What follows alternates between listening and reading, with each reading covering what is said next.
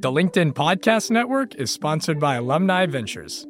Invest with confidence. Discover the power of venture investing with Alumni Ventures, America's largest venture firm for individual investors. Learn more at av.vc.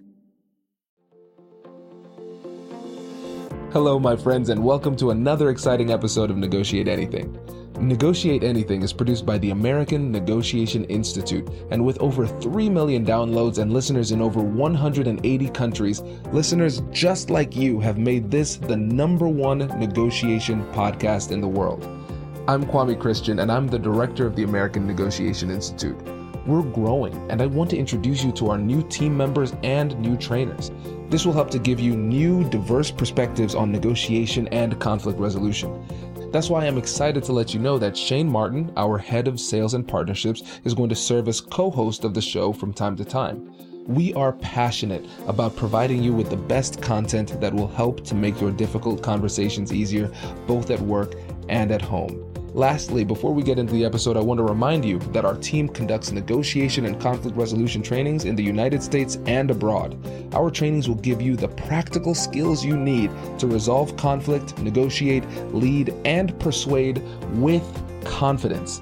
Click the link in the description below to learn how we can help to make your difficult conversations easier.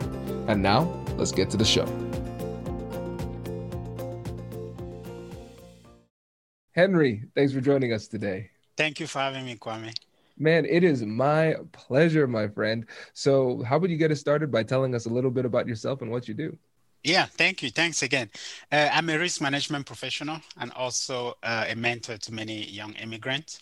And I'm the author of the New Immigrant Playbook and the co-host of the Diaspora podcast. My wife and I are both hosts of that podcast where we talk to immigrant like us, immigrant and first generation citizen about their personal stories and professional successes.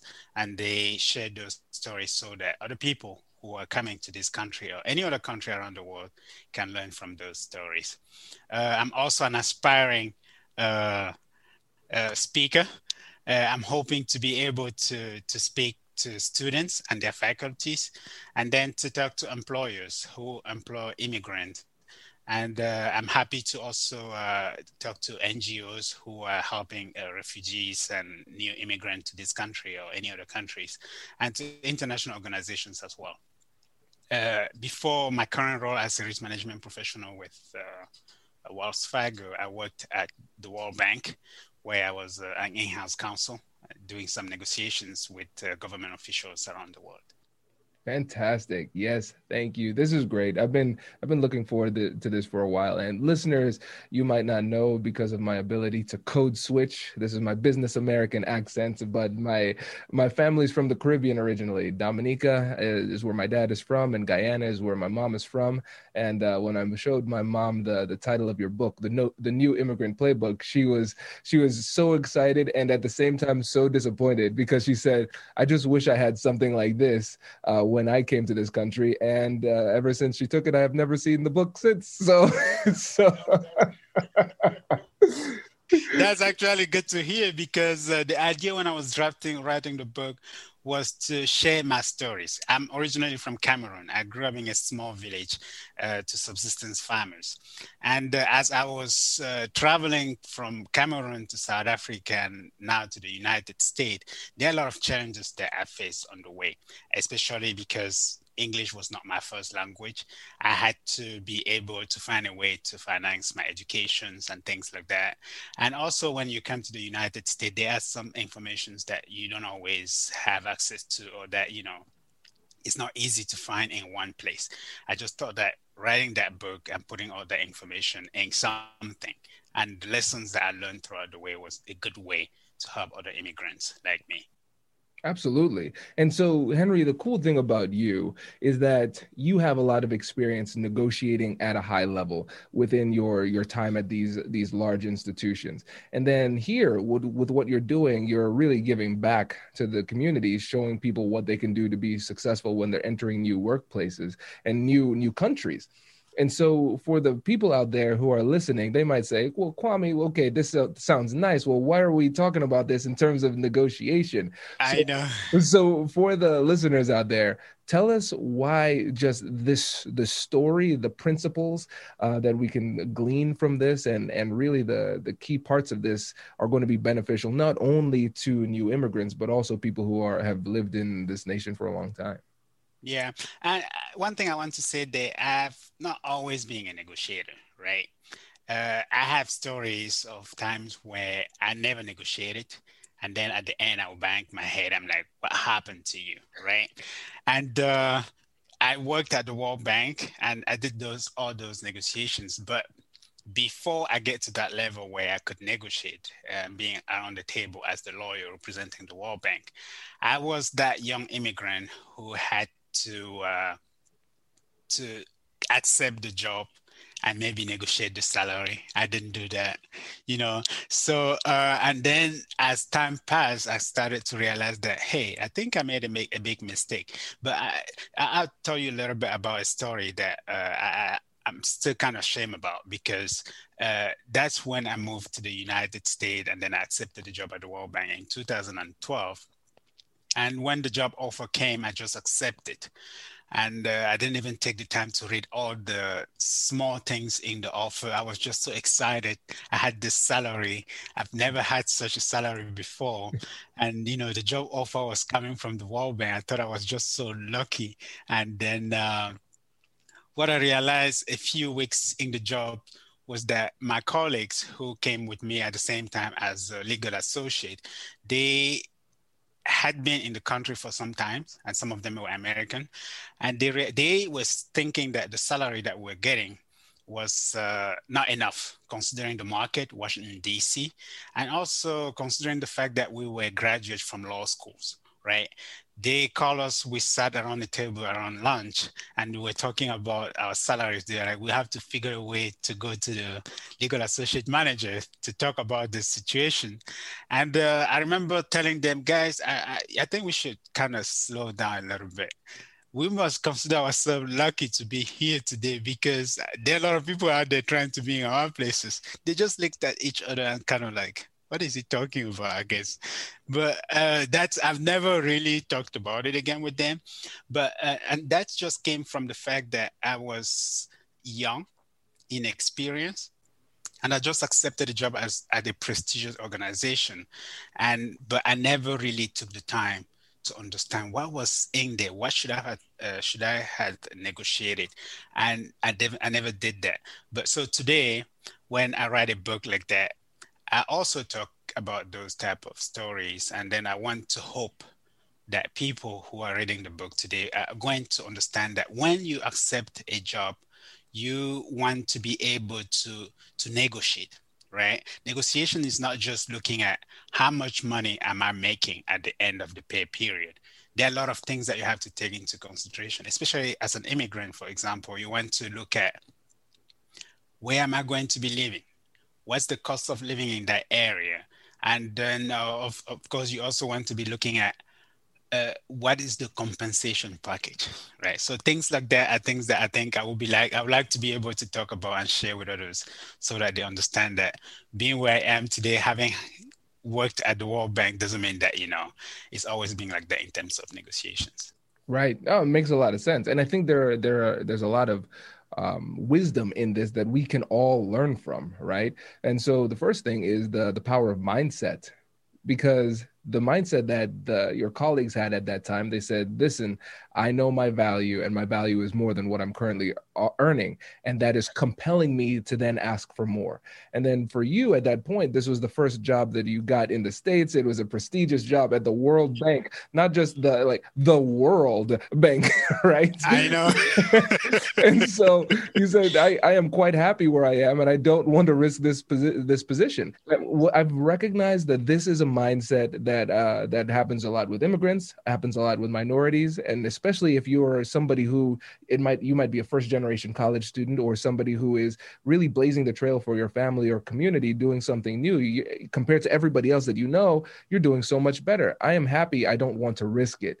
And so we have to understand that mindset in order to overcome it. right? We have to think differently about it, and then we can move forward. But if you really don't know that there is another way to think, then you wouldn't even know that a change needs to be made. Yeah. That's true. That's very true. So there is that lack of knowledge, right? The first aspect of it. And the other one is the challenge that I think is just has to do with maybe feeling maybe a little bit insecure, knowing where you come from and knowing what you're looking at. You don't have the time to definitely say, hey, let me stop a little bit and think about this. Is this fair or is it not fair? No, people don't think about that. When the job offer comes, they click yes without reading everything. And what I'm trying to tell people is that you have, especially as an immigrant and being in those situations, there's a lot going in your mind. It could be that your papers depend on that job offer and you don't have the time to look. You just want that paper and you forget that you can actually negotiate to get better or maybe to get a better offer, right? But people don't always have the time to think about that. So that challenge, and also thinking that they may have to engage in some form of difficult conversation, because that's what it is, right? How are you going to start from your position asking your employer to give you more money when you have other issues like getting your paper renewed? You want getting a job and starting supporting your families back home, and here you saying they say I should negotiate. So they are afraid. They don't want to engage in that. Recently, I conducted a short survey. I'm still receiving responses for that survey. It's a question I ask many immigrants. I've received more than 110 responses so far. Why did you negotiate your first salary when you move and when you move to the country where you live today? And then if you didn't negotiate, why? Is it because you were lucky? You thought you were lucky to have the job, thankful to have the job, or is it because you didn't know that salaries were negotiable? And many people respond and tell you, the majority of the responses that I've received is that I didn't negotiate because I was afraid of losing the offer. I was afraid, I didn't know that salary was negotiable. I was thankful for the job. And so when you hear things like that, you can tell that people they don't have that mindset of, I can negotiate my salary. They have a mindset of, thank God I get this job. Does your company invest in professional development training? If you believe that your team would benefit from a negotiation workshop, all you need to do is go to our website, fill out the workshop request form, and then we'll set up a time to chat. These workshops are completely customizable, and we've done them all around the country. Negotiation and conflict resolution skills are beneficial across all professions, but they're especially useful in procurement, purchasing, sales, sourcing, and contract management. Our calendar is filling up quickly, and we even have some workshops scheduled for next year. If you think you might want one, I'd suggest reaching out soon so you don't miss out. Check out the link in the description to learn more. And now, back to the show. I'm Jessie Hempel, host of Hello Monday. In my 20s, I knew what I wanted from my career. But from where I am now, in the middle of my life, nothing feels as certain. Work's changing, we're changing, and there's no guidebook for how to make sense of any of it. So every Monday, I bring you conversations with people who are thinking deeply about work and where it fits into our lives. We talk about making career pivots, about purpose and how to discern it, about where happiness fits into the mix, and how to ask for more money. Come join us in the Hello Monday community. Let's figure out the future together. Listen to Hello Monday with Jessie Hempel wherever you get your podcasts. The LinkedIn Podcast Network is sponsored by HubSpot. More to-dos, less time, and so many tools to keep track of. Doing business can be hard, but you don't need a miracle to hit your goals. You just need HubSpot. Their all-in-one customer platform can make growing your business infinitely easier. Imagine this: higher quality leads, fast closing deals, wildly happy customers, and more benchmark-breaking quarters. It's not a miracle, it's HubSpot. Visit HubSpot.com to get started today. Right. And I remember when we spoke, I think it was last week prepping, you mentioned there was somebody who said in my country, salary negotiation wasn't even an option, right? Yeah, yeah. One respondent said that this was someone in Italy. They said that salary in Italy is not negotiable. I just stopped a little bit and thought about it. I was like, is this even possible? Right. So you just think, you would think that in terms of negotiating a salary, that would be the same everywhere. It's like something universal. But people to say that, it goes to tell you that, there is still kind of a lack of information out there about people and their salary. Some other people will tell you that, hey, the job offer, the job description had a salary that was already there, so I didn't negotiate. I was like, yeah, that's what they propose, right? The job description is like a proposition. When you accept that, it's like a call for, come, let's negotiate. But people don't think of it like that. They think that it's the offer itself, and it makes it difficult to always negotiate. And another thing, and I'll be quick here. Another thing is that people, when they get a salary, let's say $50,000, they convert it into the currency of their own country where they come from, right? So if somebody, let's say, is from India and they get a salary of 50,000, they live in DC, they quickly convert that. It's more than 3,000 rupees, Indian rupees, 3 million, I meant. And then imagine someone, so when we say 3 million rupees, you want to also look at the median, or let's say the common salary in India or Delhi, right? You see that the common salary there is around maybe 900,000 rupees, but you're making 3 million rupees. Why would you want to negotiate? Yeah, that is something that I've heard pretty frequently too, because they are always thinking in the context of their homeland, right? My family did the same thing. You're always thinking, okay, what is this at home? My goodness, I am doing well at home. Well, you're not home. You have American expenses. That's the challenge. And I think it's really challenging too, because you almost feel as though you're in some kind of alternative universe, because you said, yeah, when I calculated the money beforehand, it felt like a lot. And then I came to the States and now I'm earning it. I see it coming into my bank account, but it doesn't feel the same. Doesn't feel like I thought it would.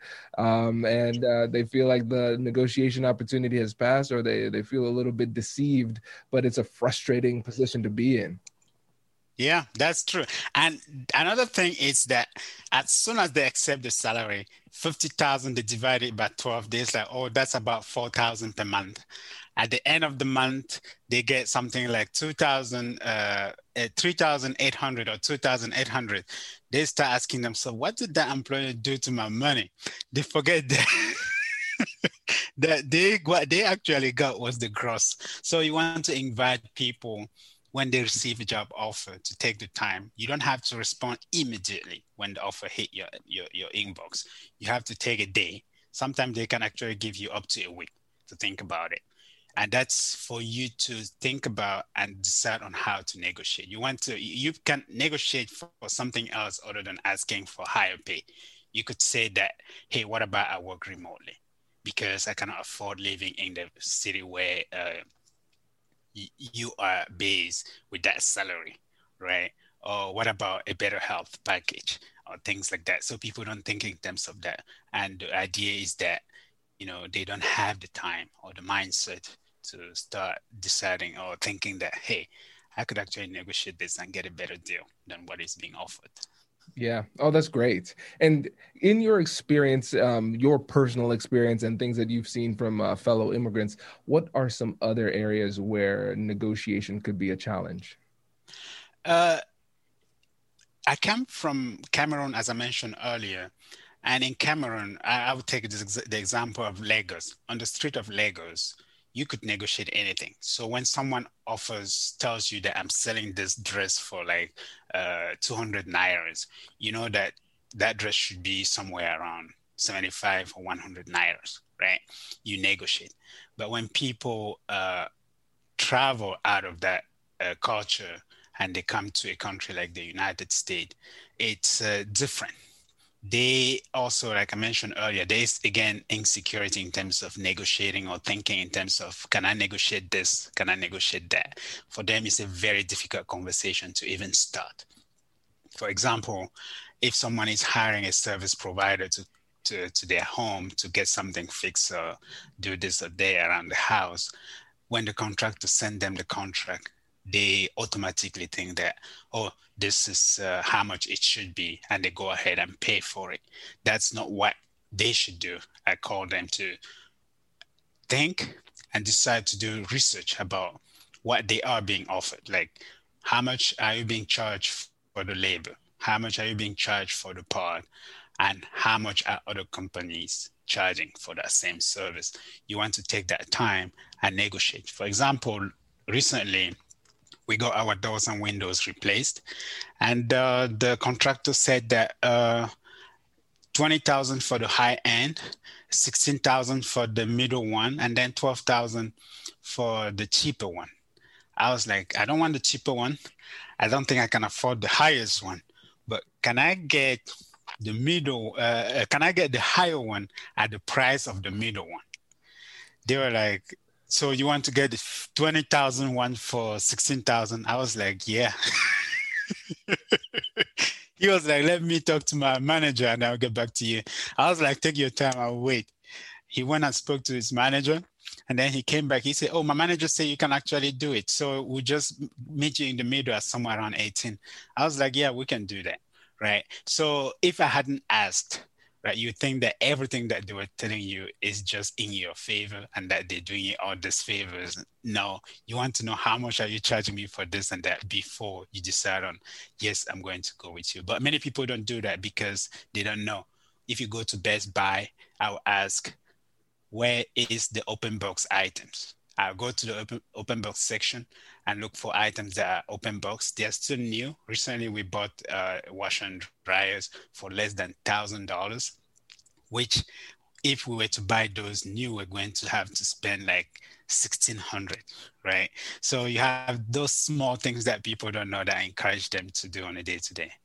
Yeah, this is great. And it's a great example of why we named the podcast Negotiate Anything, because I want people to start thinking about it. Negotiate anything. Oh, I could negotiate this, right? And it's a good mental exercise too, just to kind of flex those negotiation muscles every once in a while and say, all right, let me at least try. Let me ask, and a simple rule that I like to follow is that the higher the price tag, the more room there is for negotiation. If I'm buying something for $1 and I'm negotiating, I mean, we have very little wiggle room here. But the example you gave with $20,000 with a contractor, yeah, there's some fluff built into that. Yeah, and I think that's a great example. That's it. And when you negotiate good, at the end you can actually pay tips. Right? Seriously. I needed to replace the bathroom exhaust fan. I contacted a few contractors. Another one said, oh, for me to come out, you have to pay me $59 for the coming out fees. I was like, okay, I don't need you. The other one said, I guess my job was too small for him, right? So I don't need you. So you paying $15 for them to come out, and then you have to pay for the part and for the labor. That brings you up to about 200 something. I'm like, I don't need you. I look at the other one, and then they said, oh, we're going to do this much. And then I talked to 3 contractors. The third one said, I'll do it for $110. You have to buy the part. I was like, okay, what about I buy the part and then you just do the labor for $90? He did that. He accepted, right? He came, we had a deal.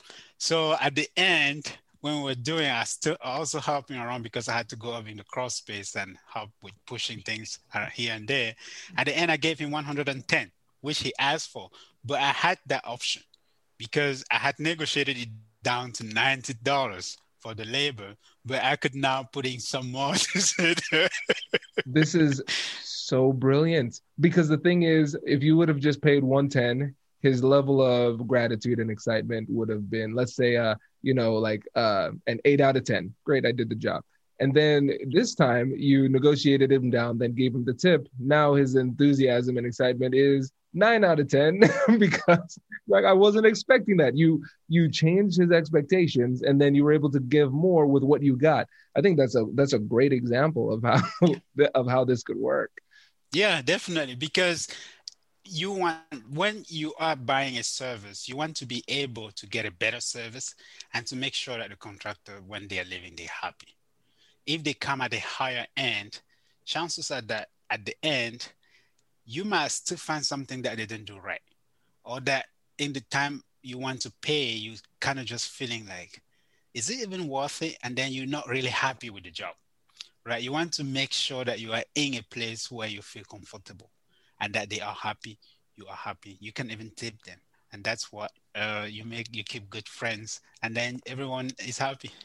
Yeah. Oh, that's great. I love that example. And Yeah. I know you also have another example about healthcare. And I think this is something that most people, even Americans, wouldn't even consider doing, but negotiating in healthcare. And it was funny. My dad's a surgeon.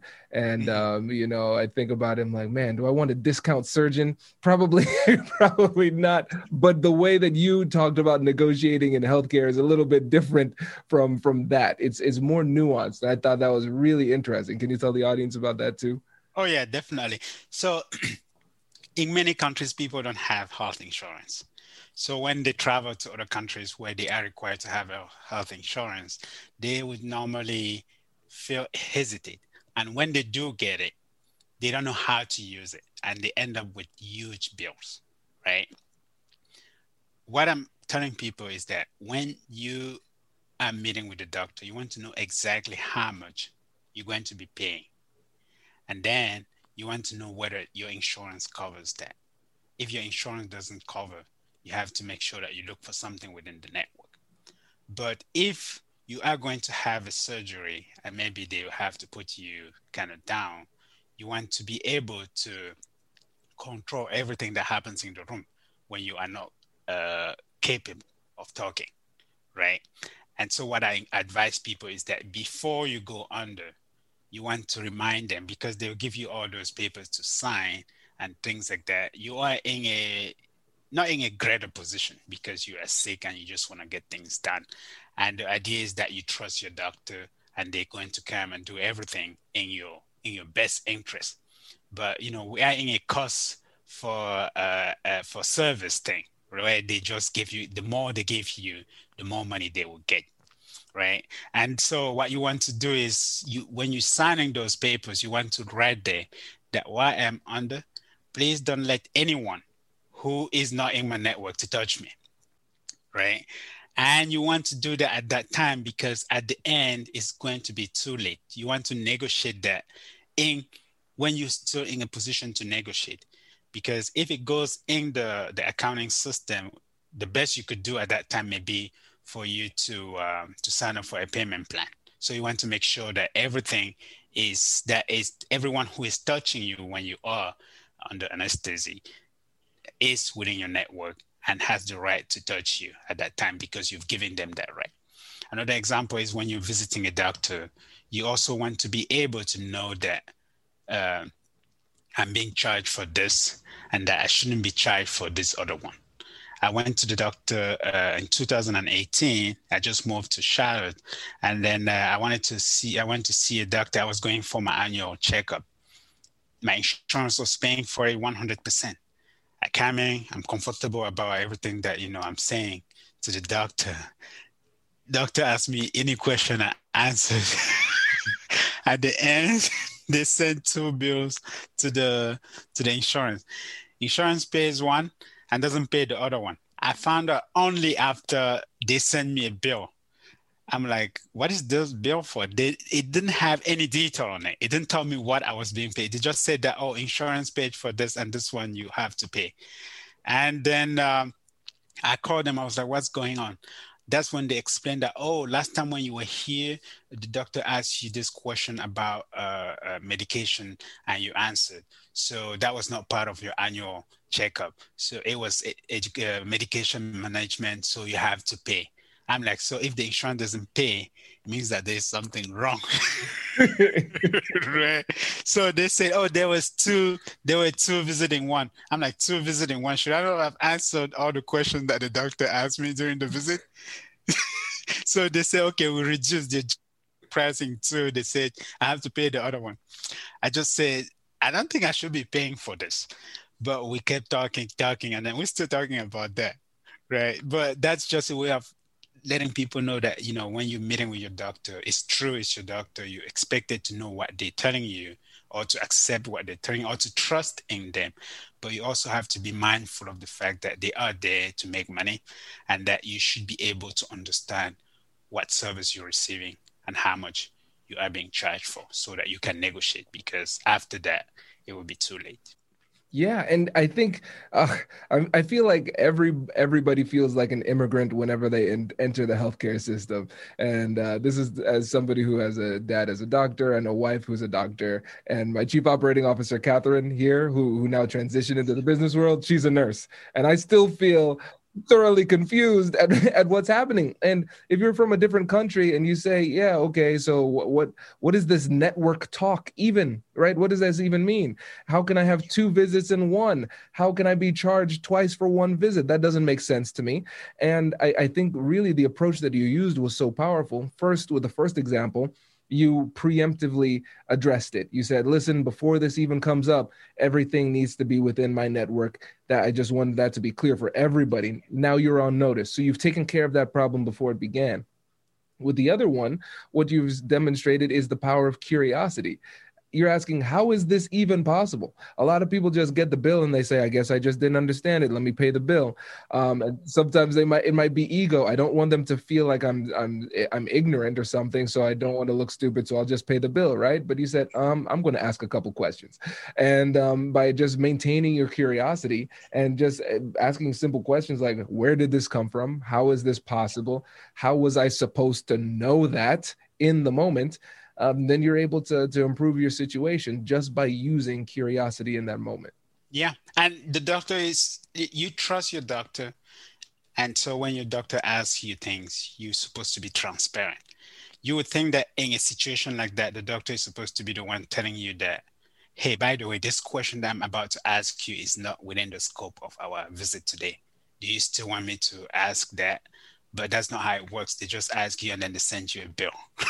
Right. So they just rely on the fact that, oh, our customers, they're not going to be asking questions. They trust us. Again, we talked about lack of knowledge. Those are things that it just goes with to say that people find themselves in a lot of situations financially because they don't have the knowledge or because they don't know that they can negotiate. And negotiation is not actually asking for the bill to come down. It's understanding what you're paying for and being curious to know so that you know whether it's fair or not. Because at the end of negotiation, everyone should be happy. And you want that the happiness will come from the fact that the price that each party is paying is fair. The service you're receiving and the money you're paying is equal. And that's negotiations. Exactly. Oh, Henry, this is great. This is really great. I appreciate you taking the time with us again. And really with the book, one of the things you mentioned at the beginning in your intro, you said that you enjoy serving as a mentor to a lot of people as they're coming in. And I really think that you've essentially scaled your mentorship with this book by taking the wisdom that you've learned and sharing it with other people. So just kudos on that. And before you go, let the listeners know about the book, how they can get in touch with you, and also about your other podcast too. Yeah, of course. Thanks again. And thanks for having me. I'm really honored to be here. Yeah, the book, New Immigrant Playbook, Strategies for Success in Your New Country. Basically, I have 90 days plan, 6 months plan, 1 year. So things that you have to do within the first year when you come to a new country. That's how the book is divided. And so here you learn about how to start thinking about learning language, how to start thinking about getting your education evaluated and things like that. The book is available on Amazon and you can access it through the book's website, also newimmigrantplaybook.com. I have my personal website, Henry Kuepo. It's Henry, Henri, and Kuepo is NKUEPO.com. And you could just click to the link to Amazon to purchase a copy there. I really appreciate that. And of course, if the book is not for you, if you think it's not for you, please recommend it to a person or two that you think would benefit from having the book.